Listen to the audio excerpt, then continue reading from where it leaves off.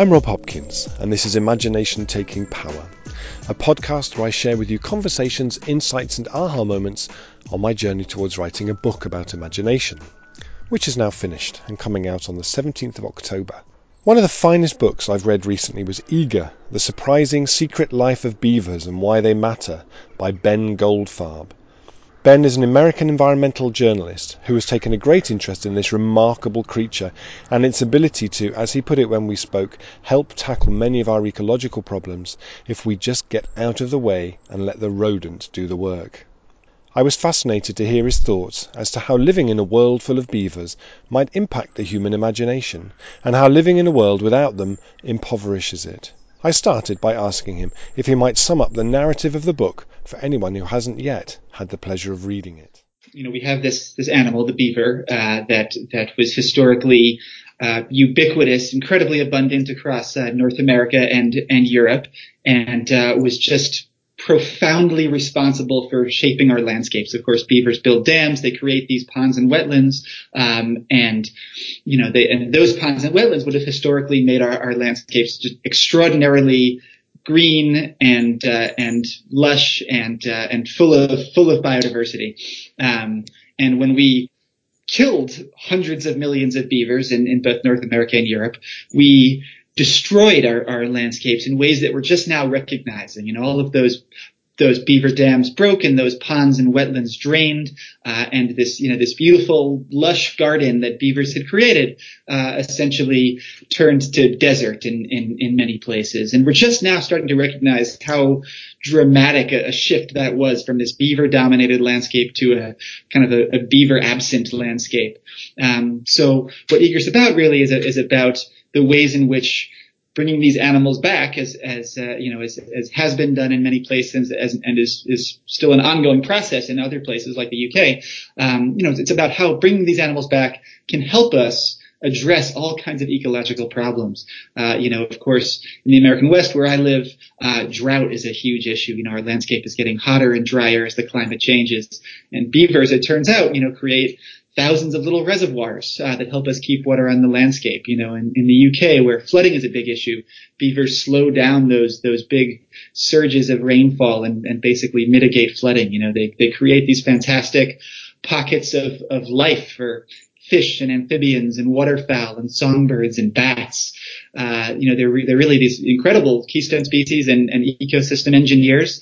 And the book is basically about how by bringing these animals back, we can create a landscape that's both new and old, new to us, but really quite timeless, because beavers, of course, have been modifying our landscapes for millions of years. So how do we get back to that point, where beavers were this dominant landscape scale influence? That's kind of the big question at the heart of the book, I think. How did you develop this interest? What sparked this curiosity about beavers? What's your journey into this subject?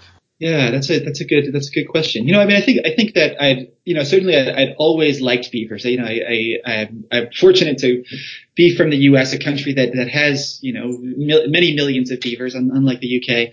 I grew up, hiking and fishing and camping. So I was certainly around beavers and always had kind of a baseline appreciation for what they do and how cool they are. But I didn't recognize them as these kind of landscape scale forces of change and transformation until I guess 2014. I think I was a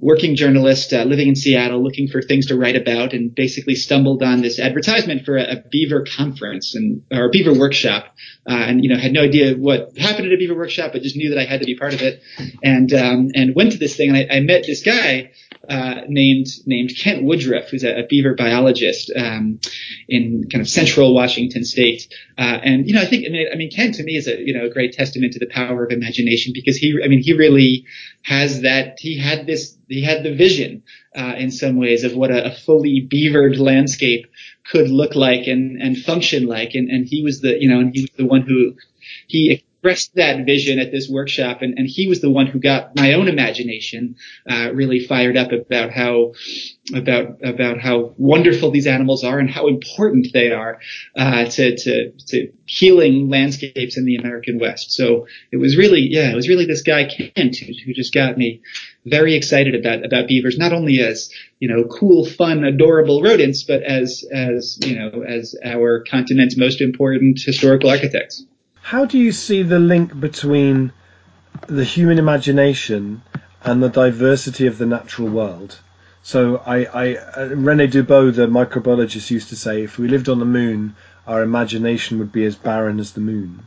So when we lose beavers from the world around us, what do we lose, and how does that sort of contracting of diversity impact our imagination, do you think? Yeah, that's a really wonderful question.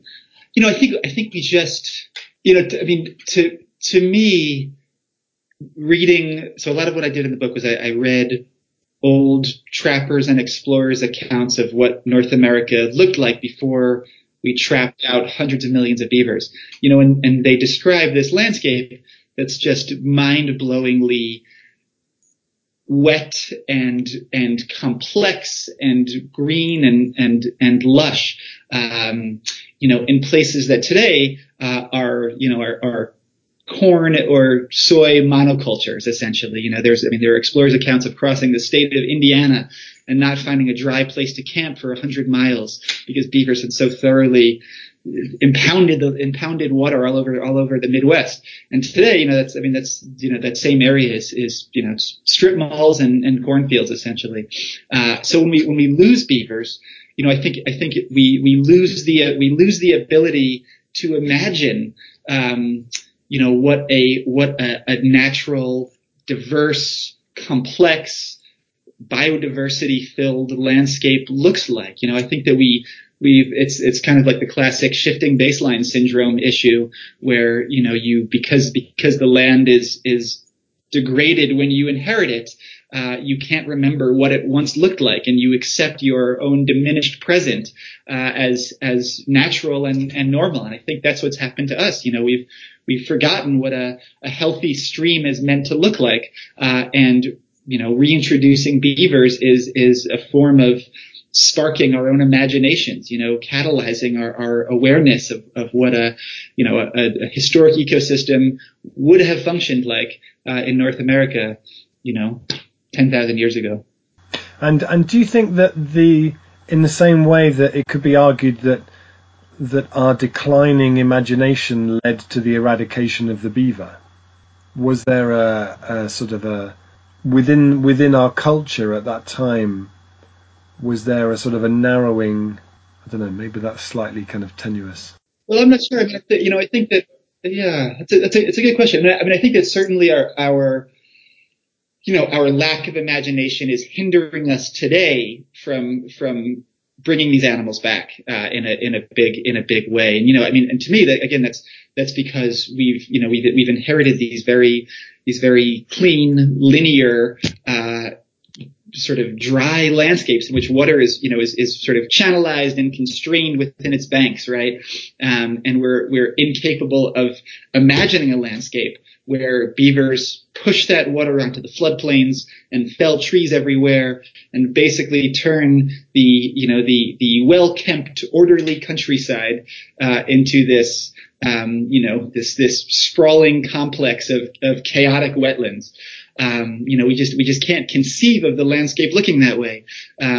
So we in many quarters resist the reintroduction of this animal that would create these landscapes that we find to our flawed human eyes abnormal or unhealthy. So I think that today our inability to imagine historic landscapes is certainly hampering the return of beavers.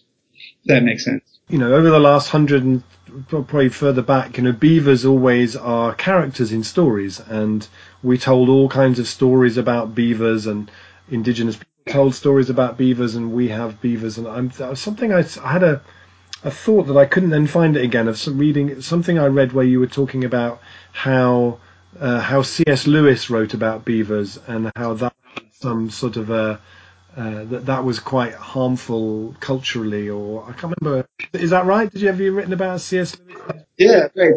Yeah, so basically, in Narnia, Mr. and Mrs. Beaver, who are these very kindly, loving characters, they're wonderful in most respects, but they eat fish in Narnia, which is biologically inaccurate, right? Beavers are totally herbivorous. But because, I think that was probably a mistake made by Lewis because nobody had seen a beaver in Britain for, 300 years or whatever at the time that he was writing. So nobody knew anything about them. So this notion that beavers were pescatarians, I think got enshrined in culture. And actually when the thought of when beaver reintroduction was first proposed in the UK, it was angling groups, who were primarily opposed to the return of beavers because they believed, I think partly misled by Lewis, that the beavers were going to eat all the fish. So that was, an interesting example of the ways in which this funny little biological inaccuracy, becomes this cultural meme that basically inhibits,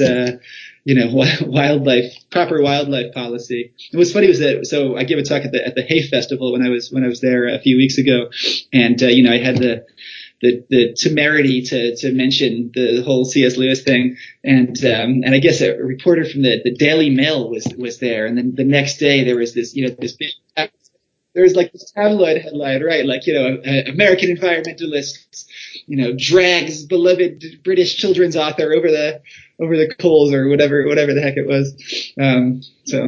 But then we saw the book sales, spiked after that. So any publicity is good publicity, I guess. Well, and being slagged off by the Daily Mail is definitely a badge of honor for anybody. That's right. You've made it. Yeah.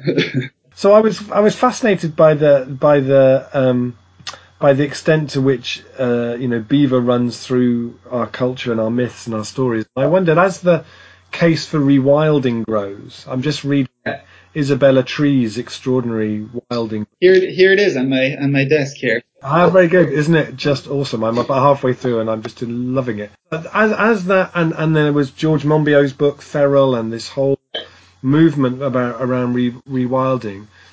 So through that and through the work that you're doing, are we seeing, do you think, the beaver emerging as a cornerstone for a new story of the future, do you think? Yeah, I think absolutely. I mean, when I was in the UK, earlier this month, I mean, I was astounded by how rapidly beavers have become central to rewilding. When I reported the chapter about UK reintroduction, I guess that was that 2016, 2017? 2017. I mean, even just 2 years ago, when I was there, it felt like beaver reintroduction was sort of like part of the lunatic fringe of the environmental movement there, and 2 years later, it's remarkably mainstream. Pardon the pun. It's just remarkable. How many environmental groups and how many rewilding organizations and how many, it's like TV presenters and journalists are talking about it now. And I think the reason for that is, here's this animal that is capable of supporting all kinds of other life, right? I mean, if the goal is to rewild the landscape, to bring back all of these creatures that have been lost or that we're at risk of losing, then it makes perfect sense that you would start with the animal that can support all of the other creatures, right? I mean, when beavers were so there's this famous beaver trial, the Devon Beaver Project. And you've probably been there. I guess you live nearby. When they returned beavers there, the number of clumps of frog spawn, of frog eggs, increased more than 50-fold. There were all of these species of bats that they hadn't seen there that showed up to eat the aquatic insects. Like the water beetle diversity increased dramatically. It was just this amazing testament to the power of just two. And that was just two beavers at that site.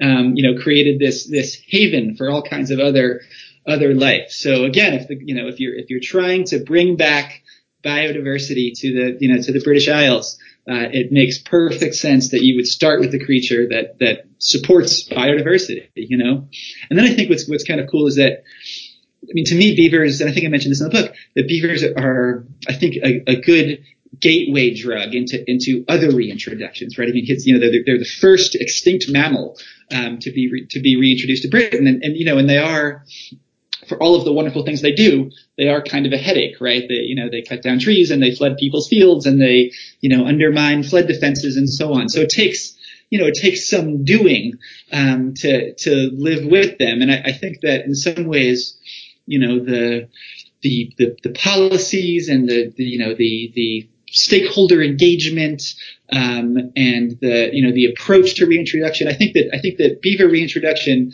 is potentially going to inform the reintroduction of other creatures like lynx and someday maybe wolves in the Scottish Highlands. It's like if you can learn to live with one kind of meddlesome animal that you're returning, maybe that same framework can be applied to other meddlesome animals. So I like the idea of beaver as sort of this rewilding trial in some ways that could help guide future species reintroductions. There seems to be so much grim news and forecast in terms of climate change. It just sort of seems to get worse every day. And one of the things that I thought was most fascinating in Isabella's book, and that I kind of got a taste of in yours, was that the thing of how within a really short period of time, like 3 years into her rewilding, she was starting to see these populations bouncing back and these birds just turning up that nobody had seen there for 200 years. And that one of the things that I really got from it was that, yes, we are forcing the natural world sort of into a corner, but actually when you take that pressure off, it comes back it bounces really rapidly. And for me, that's one of the things that I kind of hold on to as a hopeful thing in terms of climate change, that actually if there was a concerted push around rewilding and reintroduction and so on, that actually things could move very quickly. And the stuff that you read about how soils are able to lock up carbon and those systems lock up carbon, that if we were able to, obviously balancing it with food production, but that rewilding has the potential to move really fast. It kind of felt like, am I clutching onto straws, or is there something in that, do you think? No, I completely agree. I think that, beavers are, the example I always go to, right? In 1900, there were something like 1,000 beavers in all of Europe, and now there are, I think, 1.5 million, right? So, in barely more than a century, the population increased by, whatever power of 10 that is. So, I think that if you just stay out of the way of a lot of these processes and let them happen unhindered, they can happen really quickly, And to me, what I think that what unites my book with Isabella's is really the power of animals to transform landscapes, right? I think that I think that we tend to view geology as separate from biology, right? That the earth itself is sort of like this,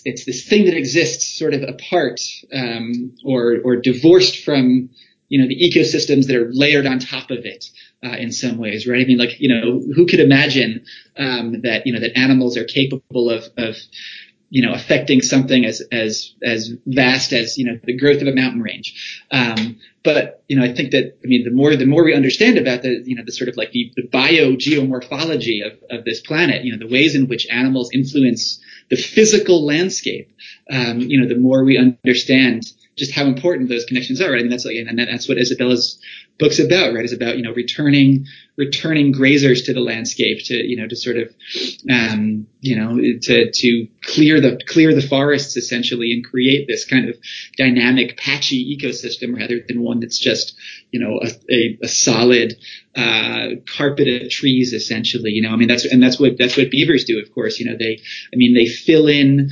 valleys at a vast scale. They literally change the course of rivers.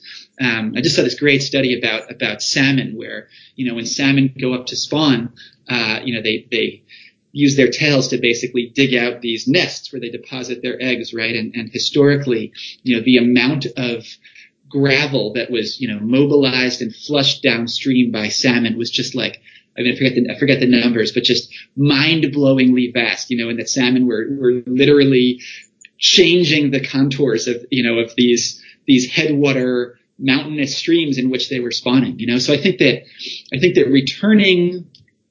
recognizing how animals influence the physical landscape. The animals they're not just these like fun things that we like to look at through binoculars. They're actually, like us, really important agents of change into the physical world. I think that's a really important thing that Isabella's book gets at very nicely. And I think that those are the processes that I'd love to see rapidly restored is a landscape that's mediated in some ways by non-human species. You mentioned about the extraordinary landscapes and with all the ponds and the water and the what they do with trees and all of that. I wonder if, for people who haven't seen that, could you describe what that's like? If you were to visit a place where beavers have been for hundreds of years and left undisturbed, what is that landscape like to visit and to walk through and to experience? Can you give people a picture of that? Yeah, definitely. Yeah, it's funny. I was just a few weeks ago, I went to Voyageurs National Park, which is in northern Minnesota, right on the kind of the U.S. Canadian border, and that's a place where beavers have basically been left undisturbed for a couple hundred years, and are that's probably the closest place you can find, certainly in the United States, maybe in the world, to what a landscape would have looked like historically before we destroyed these animals, and there, it's just mind blowing. Some of the dams they've built are hundreds of feet long. Just these massive edifices that just go on for like football fields. Some of them are 10 or 12 feet high. You can walk over the top of them. They're so deeply embedded in the landscape that they've been basically grassed over by vegetation. They've been worked on by so many successive generations of beavers that they've actually become part of the physical world.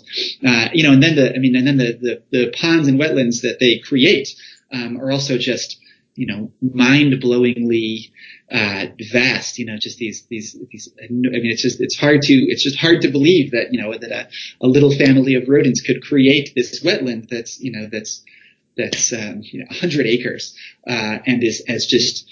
The amount of, it's kind of this full sensory experience, right? Because you're smelling the decomposition of all the vegetation that's kind of settled out or has been killed by the rising water. But there's also like the amazing new growth, that's being facilitated by these rising water tables. All of these wetlands were just, some of them are just like cacophonous with, multiple species of frogs and songbirds and waterfowl. They're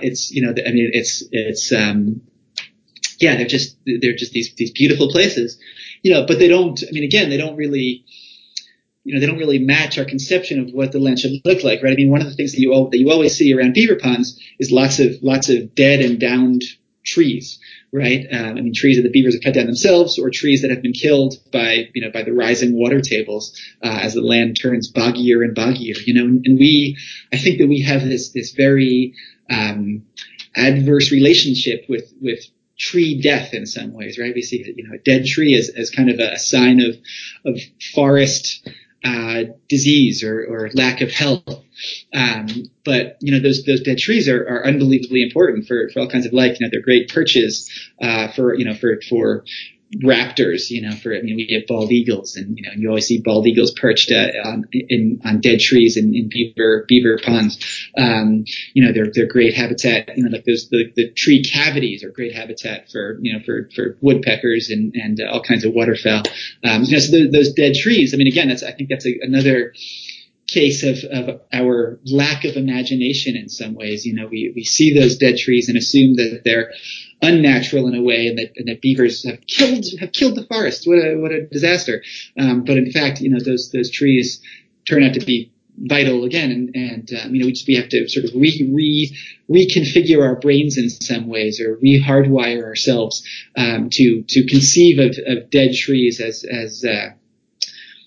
crucial landscape features rather than signs of sickness. What impact have you seen the book have? Like you presumably you wrote it with the motivation that you wanted this to lead to a kind of a collective reappraisal of the beaver. Have you seen? Has it had impacts that you didn't anticipate when you wrote it? Yeah, I think that. I think so. First, I've been really.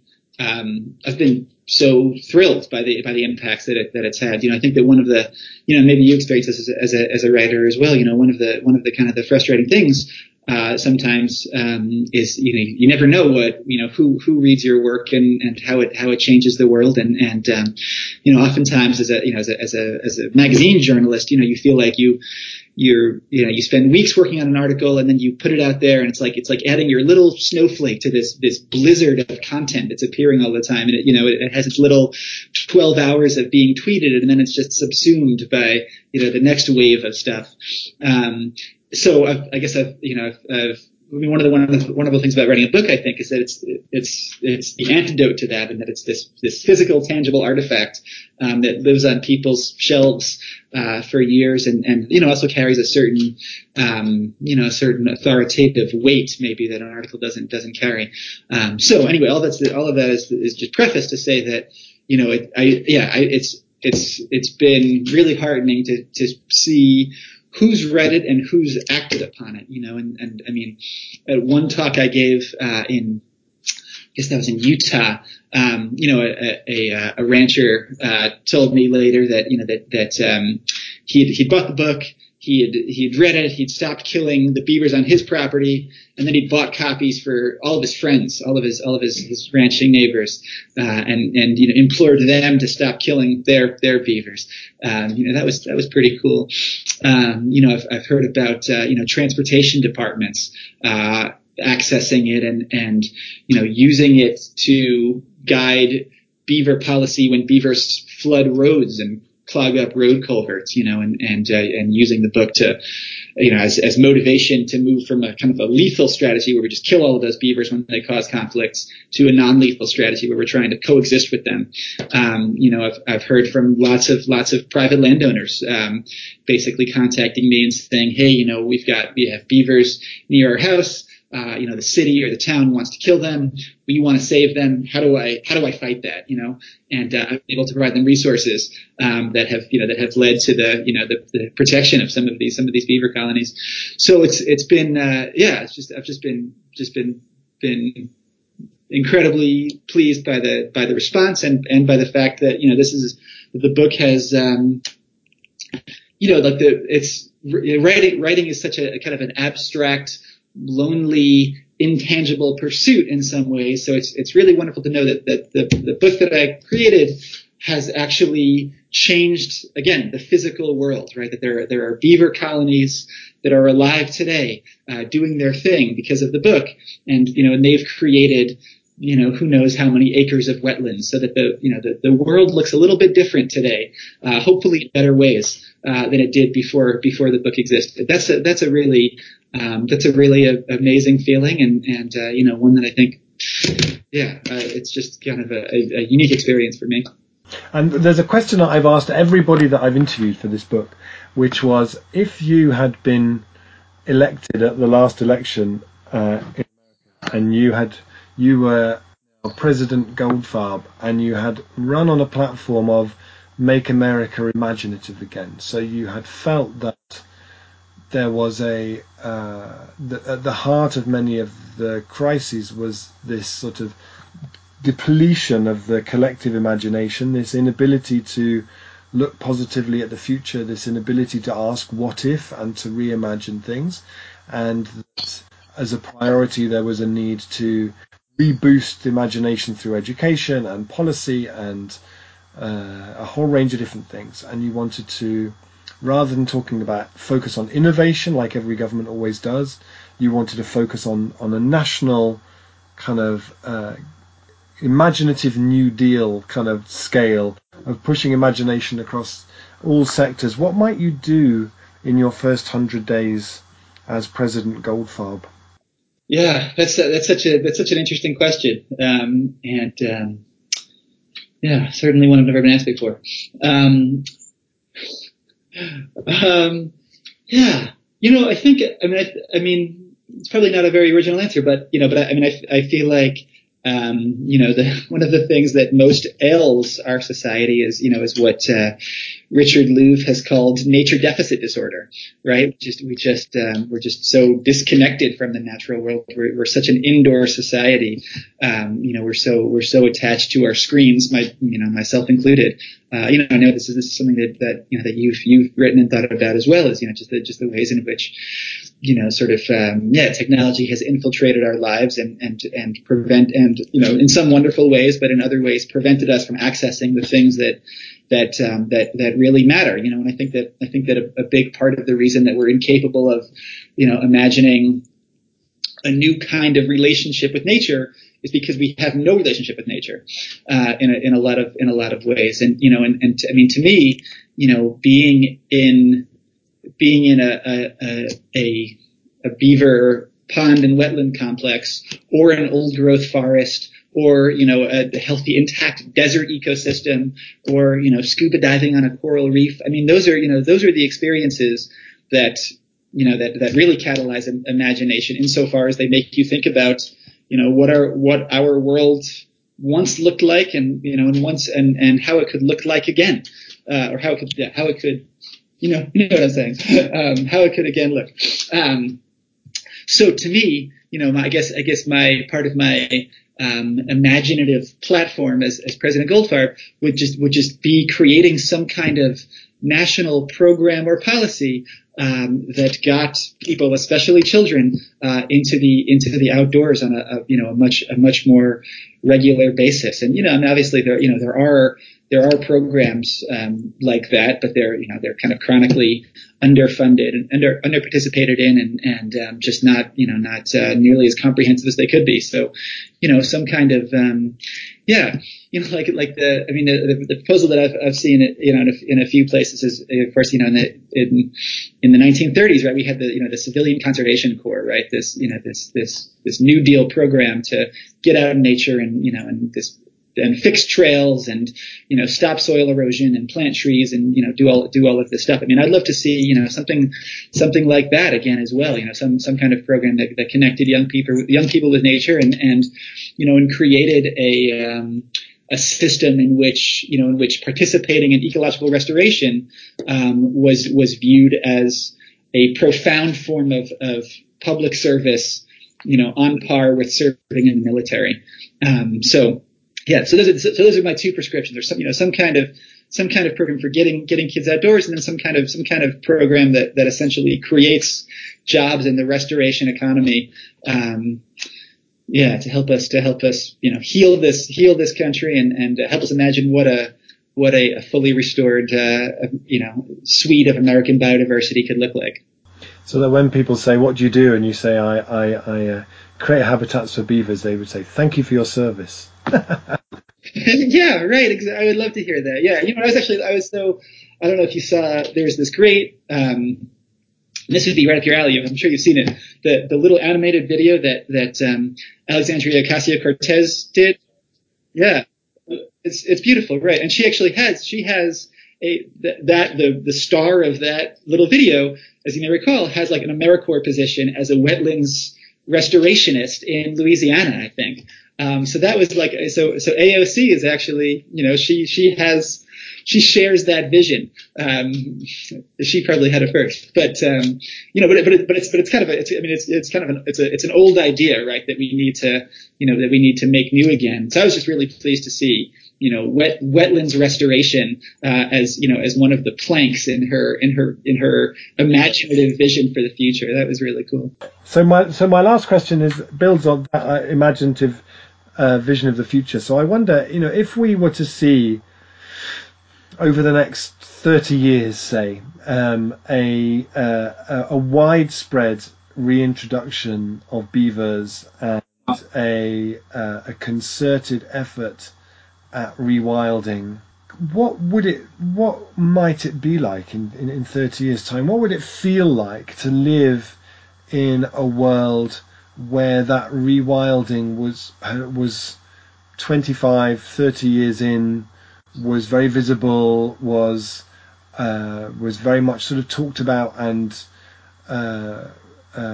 highly regarded aspect of what was going on in the world? I wonder, if you could take us inside in your mind when you see this stuff rolled out at scale. What did it feel like to be in the time when that was going on? Yeah, that's a great question. I